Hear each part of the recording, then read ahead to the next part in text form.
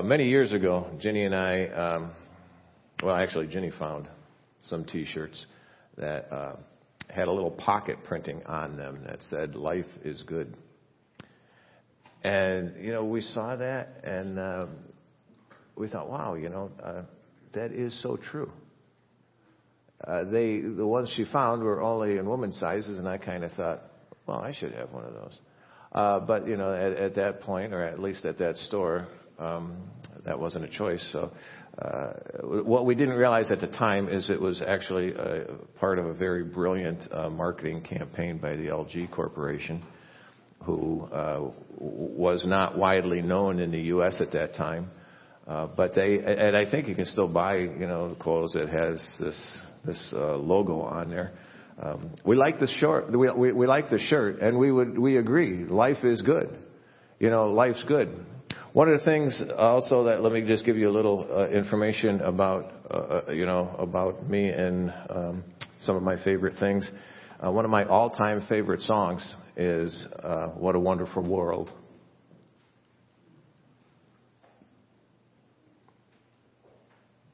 Because it's true. I used to sing this to my kids when they were small, to the point of when Marcy was thinking of what song should she and I dance to at her wedding. This was the song. But anyway, because I think it is. It's a wonderful world. If you've been to our home, there is a sign, a little. It's not little. I think it's 4 feet tall by 2 feet. Thing painted on wood. I don't know what you'd call it, but that's what That's what it says. What a wonderful world. But what happens when we get to the place in life where we think this is not a wonderful world? Because of whatever is happening, whatever is going on, and we're convinced that life is not good. What do we do? How do we deal with those low moments? Particularly when those low moments become all of our moments. We're going to look at that a little bit today. Let's pray together before we turn to our passage. Father, thank you so much. We're never left on our own. Don't ever let us buy that lie. The lie of the enemy wants to think that you've abandoned us, that you don't care. I know that's not true. Even in those lowest times, you are there. Even when it seems that life is not good, even when it seems this is not a wonderful world, you are still there. And you are so very present. Teach us it's not this world that we hold on to, but you. Help that to be more and more of a reality for us. Teach us from your word this morning that we might learn as you worked in the life of your prophet Jeremiah, that we too might see and come to know what a great, wonderful, loving, ever-present God you are. Your thoughts today, please. Not mine. We ask in Christ's name. Amen. We're going to be in Jeremiah chapter 1. If you want to turn there, page 687 in a Pew Bible or wherever it is in your other thing. Jeremiah chapter 1. Jeremiah was known as the weeping prophet. That is kind of the title that's given to him. He was a prophet to Judah. As the kingdoms were separated to Israel and Judah, he was a prophet to Judah, and he had the ministry. He had the calling. He had the spot where he was there while he ministered to them while they faced. They faced their conquering. They faced their loss of a nation to the Babylonians, and this is when Jeremiah ministered. The people had let themselves get so far from God. They had let themselves get so far into a routine of sin that God had enough. we forget about that sometimes, and we think God's patience is everlasting. It might seem like that to us, but God only lets foolishness go on so long, and He only lets sin go on so long, and that's exactly what happened to the nation, His people here. God had enough, and He knew it was time to bring them into judgment. Now He's bringing them into judgment for their good. Now it's difficult to see that when you're in the midst of it. Well, here, Jeremiah's calling is he is called, and he is called as many prophets are. His calling is to call God's people back to God. To call God's people out of and away from that sin, and to call them back into a proper walk, into a proper relationship with God. And so His message that He gave was really one of impending doom, and it was largely ignored. And He suffered by bringing God's truth to those who claim to be God's people. See, they thought that was enough. They thought it was enough simply to be called God's people. And they thought, that we're good. We're good to go because we are God's people, It was such a false dichotomy for them. They got into the whole, this is what we're called, but that isn't what they were being. That isn't what they were living. And Jeremiah, he would look around and he would say, life is not good. He would look around and he would say, this is not a wonderful world.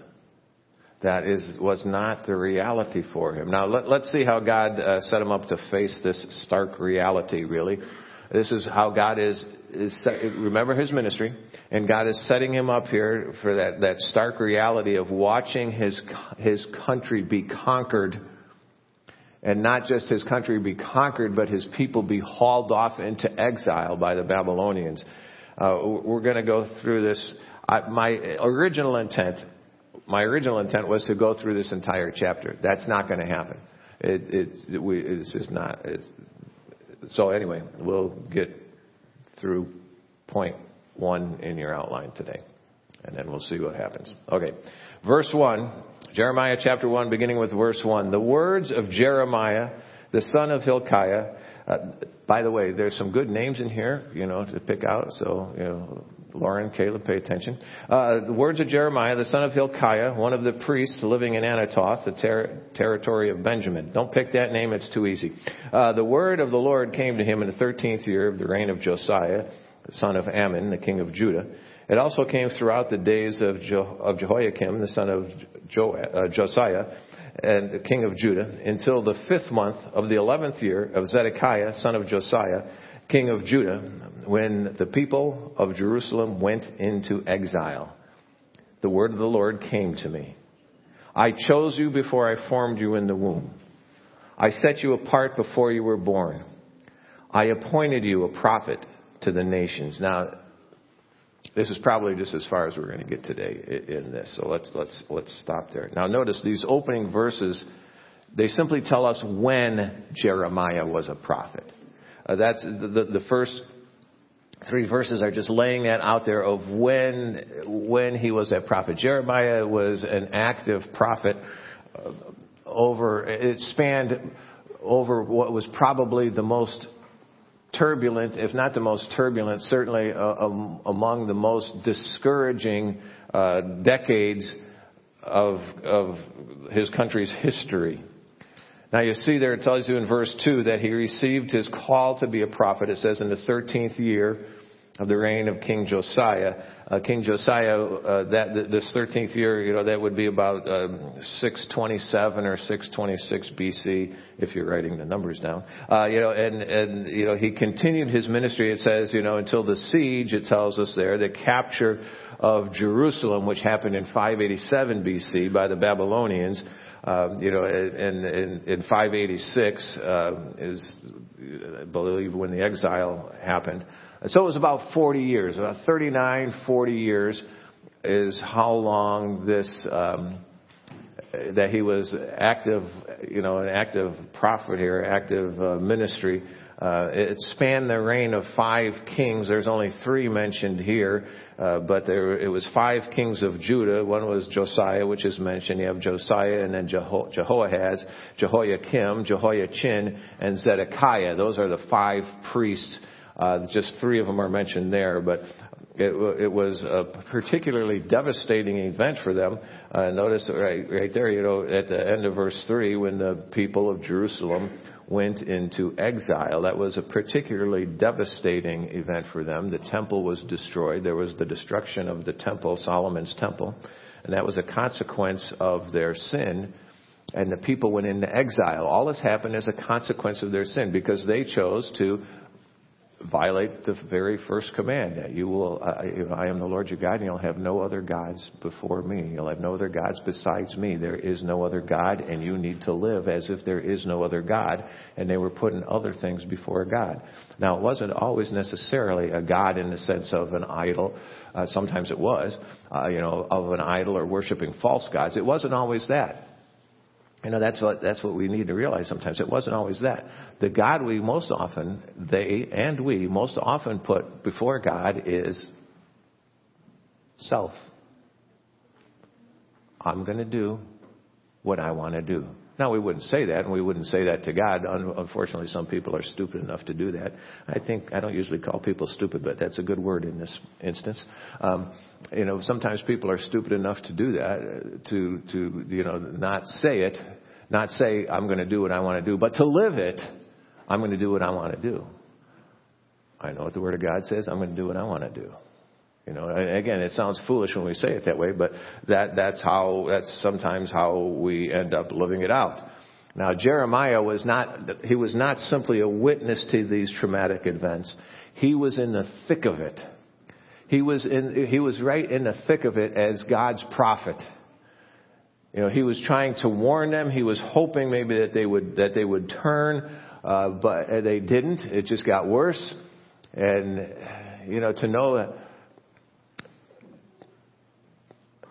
What is I should know, but I didn't. It's slipping my mind because it slipped my mind when I was 20. So it really doesn't have much to do with age, does it?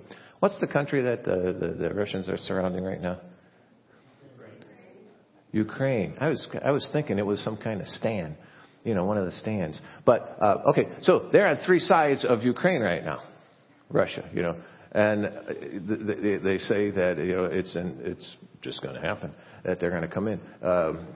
A report I read the other day said that they, being Russia, has enough military personnel on 3 sides of Ukraine to take over that country. What a way to live, knowing that that's there and that happens. Okay, so here Jeremiah was not only in that situation, he saw it happen. He saw the Babylonians move in, that horde move in and take over. They just didn't come in and say, okay, we're here now. It was a very violent, very destructive taking over. Their goal in taking over any city, but their goal in taking over Jerusalem was that we are going to pulverize this city. Jenny and I went in to see my sisters yesterday, and so we had a 3-hour drive across into Chicago, and we were listening to, is the name of the book Grant? I don't know. We were listening to the book on Ulysses S. Grant. We had 6 hours, 3 there, 3 back. We thought, hey, good time. And it's not done. But anyway, but we were, part of what they were talking about was the campaign as Sherman was conquered Atlanta first, and then was going to blaze a trail to Kent will straighten this out later if I have the wrong things. Blazing a trail to the coast, Sherman's march to the sea. Some of you are familiar with that. Well, what they mentioned there was part of his reasoning, part of his tactics were that he was burning everything to the ground and leaving them nothing. so that they wouldn't be able to not only regroup and attack him, but that they would have to then flee and leave this country then open for the northern forces to come in and take over. You see, this is a tactic of war. It didn't start with Sherman. You have the same thing going on here. And Jeremiah is simply a witness to these things as they're coming in and as they're pulverizing Jerusalem and knocking down, taking the temple down. Not just taking the temple over, taking the temple down, and destroying it. This is what a horrible time to live through. What a horrible time to be a prophet of God. This was not a good time. This was not a time in which it seemed like a wonderful world to Jeremiah. But right here at the onset, right here as God's people are going deeper into sin, at the beginning of this 40 years. You see, this wasn't just a short campaign of destruction. Not that the Babylonians assaulted them for 40 years, but that the nation was being dragged down deeper and deeper into sin to where God had to bring that judgment in over these 40 years.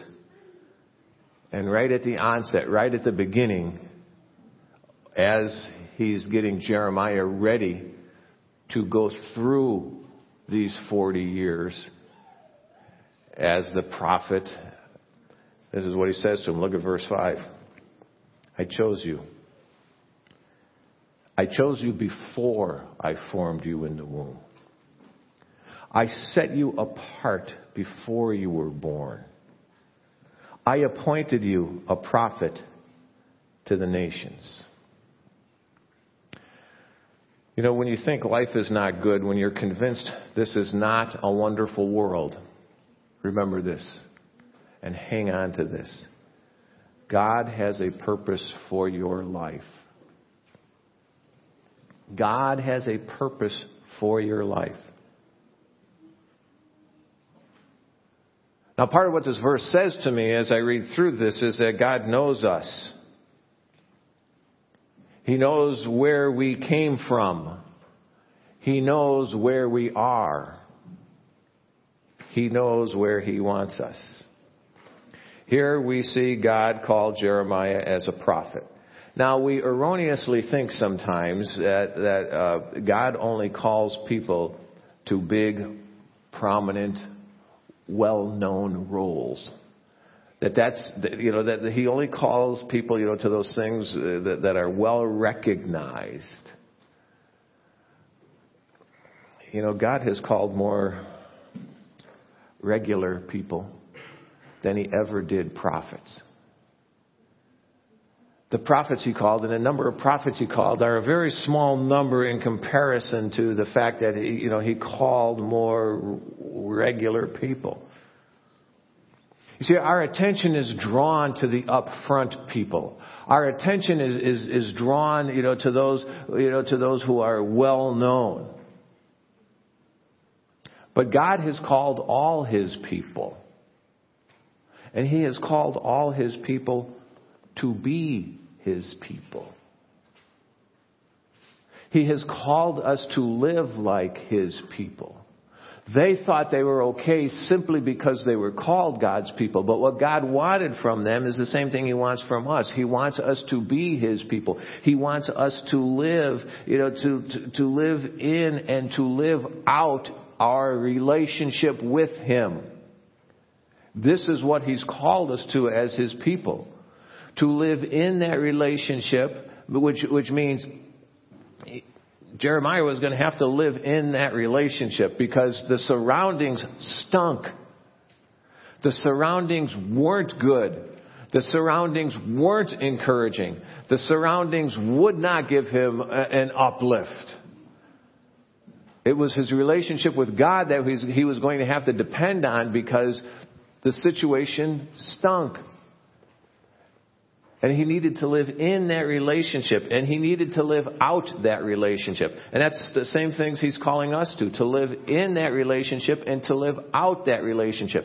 That we find how can you have peace in the midst of storm? Only if you're living in your relationship with God.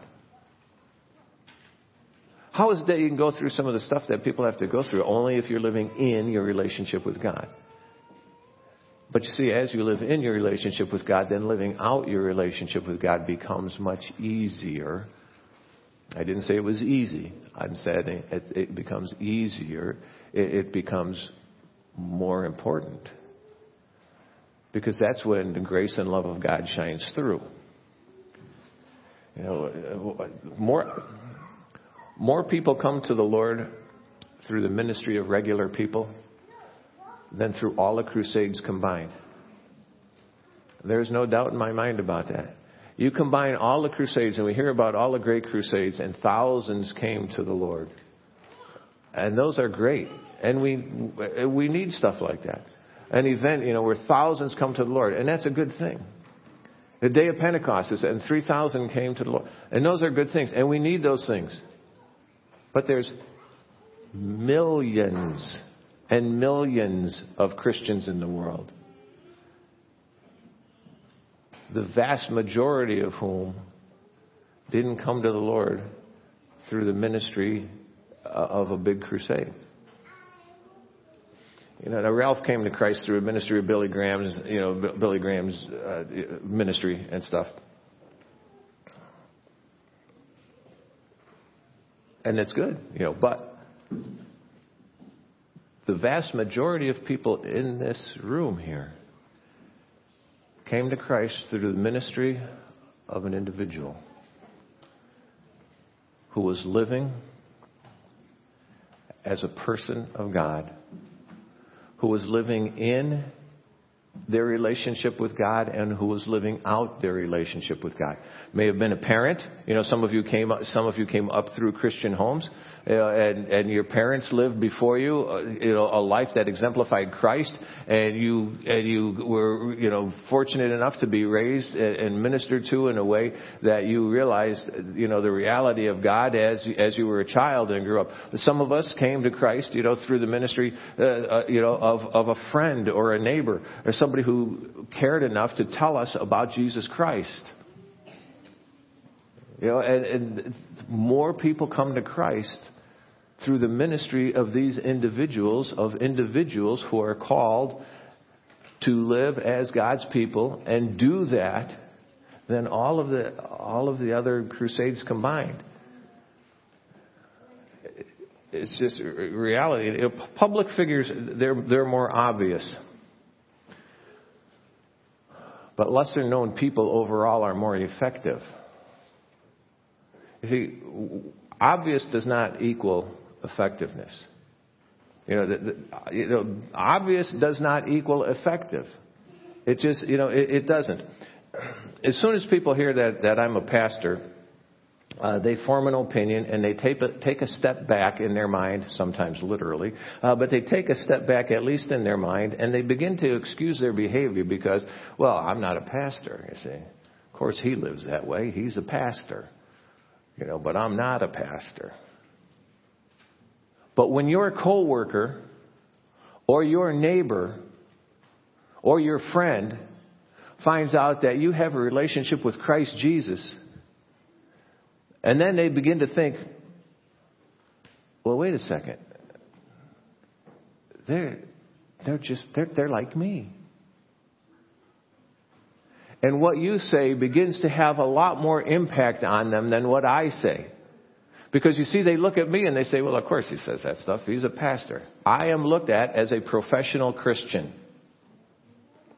I don't like that. That's one of the things I really dislike about being a pastor and being in a ministry. And God and I have had this conversation many times over the last 40 years that I've been a pastor of, God, I think I could be more effective just as, not as a pastor, just as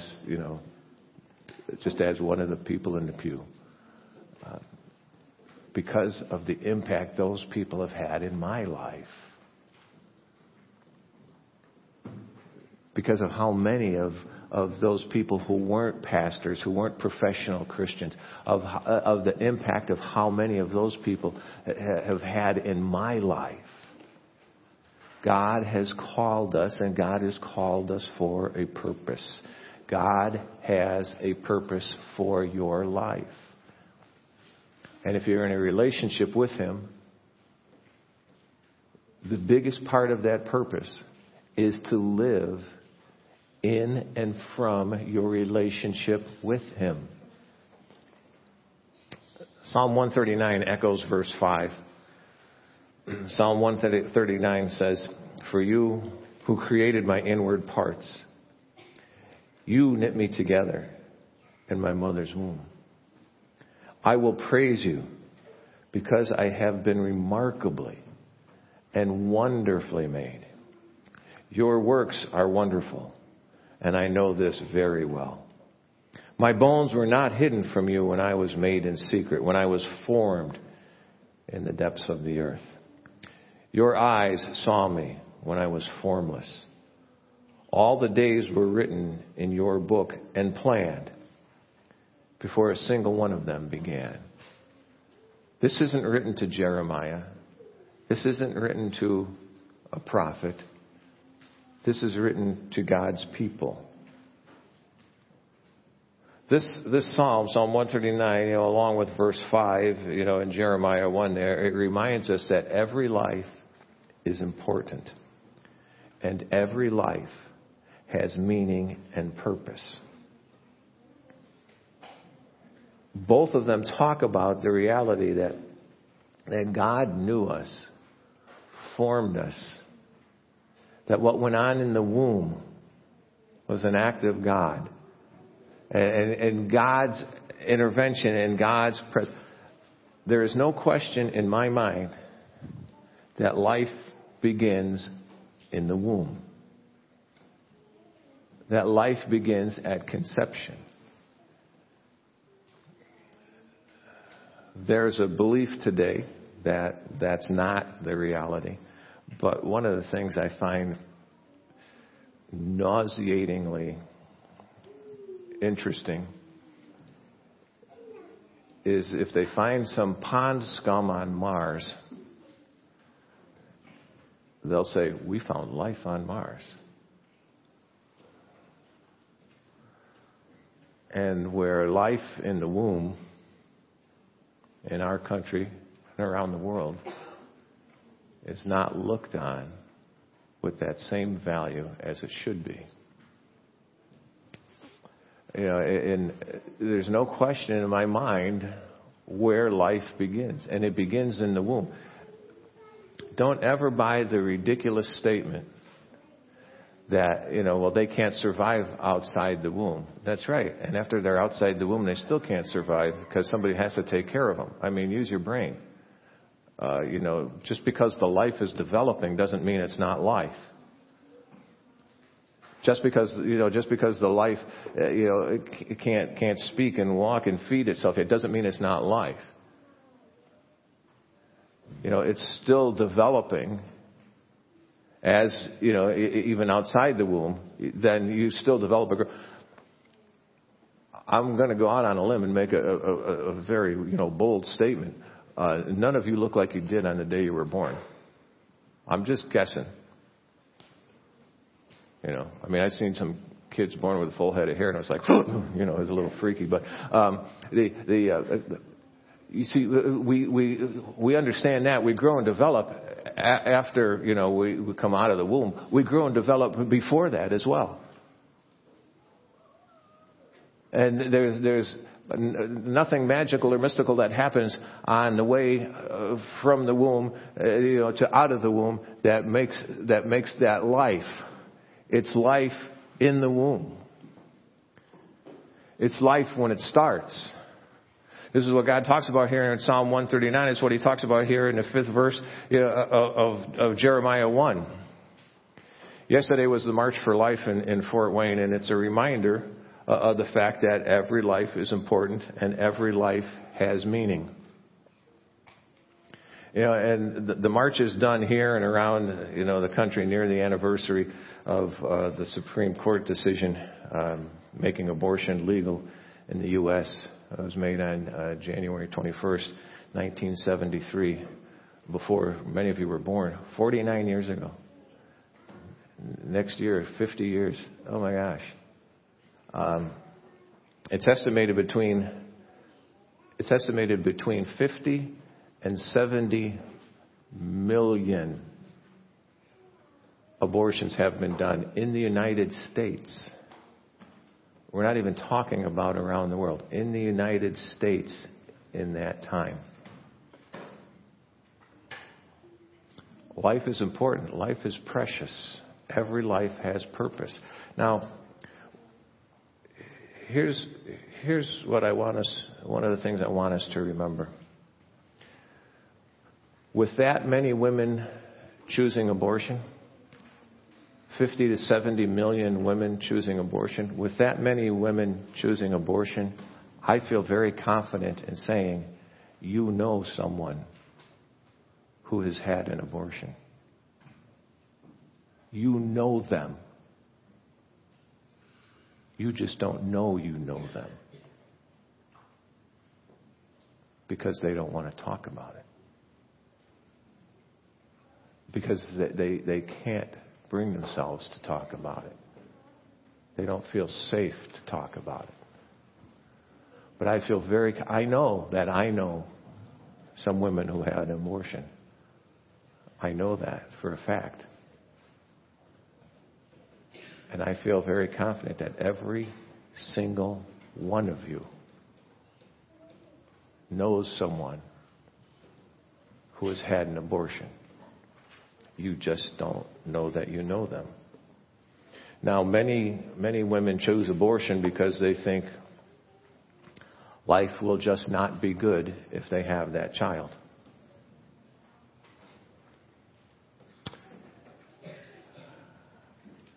Did you ever think that perhaps the purpose for your life is to touch one of these women that you know, and to touch one of them and help them to see that every life is important and that every life has meaning and has purpose? We as Christians, too often talk about abortion the same way we talk about homosexuality. Like it is the most abhorrent thing, that it is the unforgivable sin. That is not what God says. Matthew chapter 11. Jesus said, "Come to me, all you who are weary and burdened, and I will give you rest. All of you, take up my yoke and learn from me, because I am gentle and humble in heart, and you will find rest for yourselves." Gently help them find rest.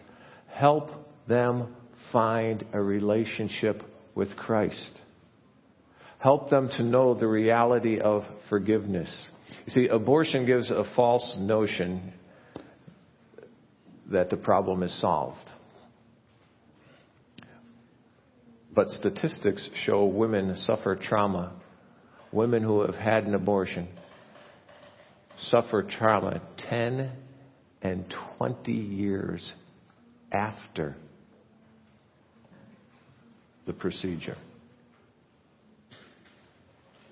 Perhaps part of what God has for you is to show the love of Christ even for these women. Acts chapter 26 says, "I now send it to them to open their eyes so they may turn." There's a picture of repentance right there. So they may turn. You see, so they may turn from darkness to light. That we might be able to help them see the reality. That they might turn, it says here, from the power of Satan to God. Satan, who wants to keep them guilty, who wants to keep them feeling as if they are worth nothing, who wants to keep them thinking that they could never be forgiven. And maybe God wants you to help them turn from darkness to light, from the power and lives of Satan to God. It says that by faith in me, they what? May receive forgiveness. That they may receive forgiveness of sins and a share among those who are sanctified. I will tell you, without any hesitation, that is part of the purpose God has for your life, is to tell people. To tell them and help them to move from darkness to light, to help them to move from the power of Satan to God, to help them to see that through faith in Christ, they will receive forgiveness. That is part of the purpose God has for your life. You know, while we stand for life, and clearly stand for life, you know, you need to clearly stand for life. We need to do it in such a way that we also stand for forgiveness, that we also stand for cleansing, that we also stand for new life in Christ. Let me encourage you to be more interested in redemption than you are in raging. Be more interested in comforting than you are in condemnation. Be more interested in restoration than in repudiating. Be more interested in loving than in lashing out. Be more interested in grace than in griping. Respect life and respect the living. Part of your purpose, you know, is to tell those you meet that Christ Jesus brings forgiveness. You know how I know that? Because God said, "You are my witnesses." This is in Isaiah, the Old Testament. "You are my witnesses." This is the Lord's declaration. "And my servant, whom I have chosen, so that you may know and believe in me and understand that I am He. No God was formed before me, and there will be none after me. You are my witnesses." A little bit later, He says, "I alone declare, saved and proclaimed, not some foreign God among you. So you are my witnesses." This is the Lord's declaration. "I am God." Isaiah 44, verse 8. "Do not be startled or afraid. Have I not told you and declared it long ago? You are my witnesses. Is there any God but me? There is no other rock. I do not know any. Help them to see. Help them to know. Help them to understand." Acts chapter 1, verse 8. "But you will receive power when the Holy Spirit has come upon you, and you will be my witnesses in Jerusalem, in all Judea, in Samaria, and to the ends of the earth." A big part of your purpose is to tell those you meet that Jesus Christ is God and that He brings forgiveness and new life. Witness. A witness simply tells what they know, tells what they have seen. The big part of the purpose of your life is to tell other people what you know about God, what you have seen of God working in your own life, what you see and know of how God works. That is what a witness does. Simply tells what they see, tells what they know. And it was many different people witnessing and telling me about what God has done in their life, what they knew about God, and it was many people who told me and who poured that into my life before I got to the point where I realized this all makes sense. This all makes sense, and I need that relationship. I would say, I feel pretty confident saying God's biggest purpose for your life is that. To be a witness and tell people, and to tell people what God has done in your life and what they need. You know, for all of us, our lives were so messed up that nothing short of new life is needed. Romans chapter 5 says, "Since by this one man's trespass, death reigned Death reigned through that one man. He's talking about Adam there. How much more will those who receive the overflow of grace and the gift of righteousness reign in life? Death reigned through Christ. Life reigns. How much will that reign in life through the one man, Jesus Christ? He goes on, he says, so then, as through one trespass, there is condemnation for everyone, so also through one righteous act, there is life-giving justification for everyone. No one is beyond the love and reach of God.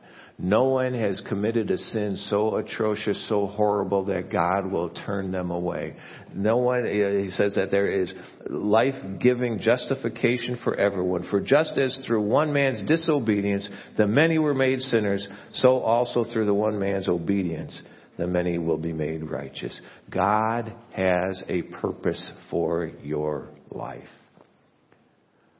Every life is important. Every life has meaning. Every life has purpose.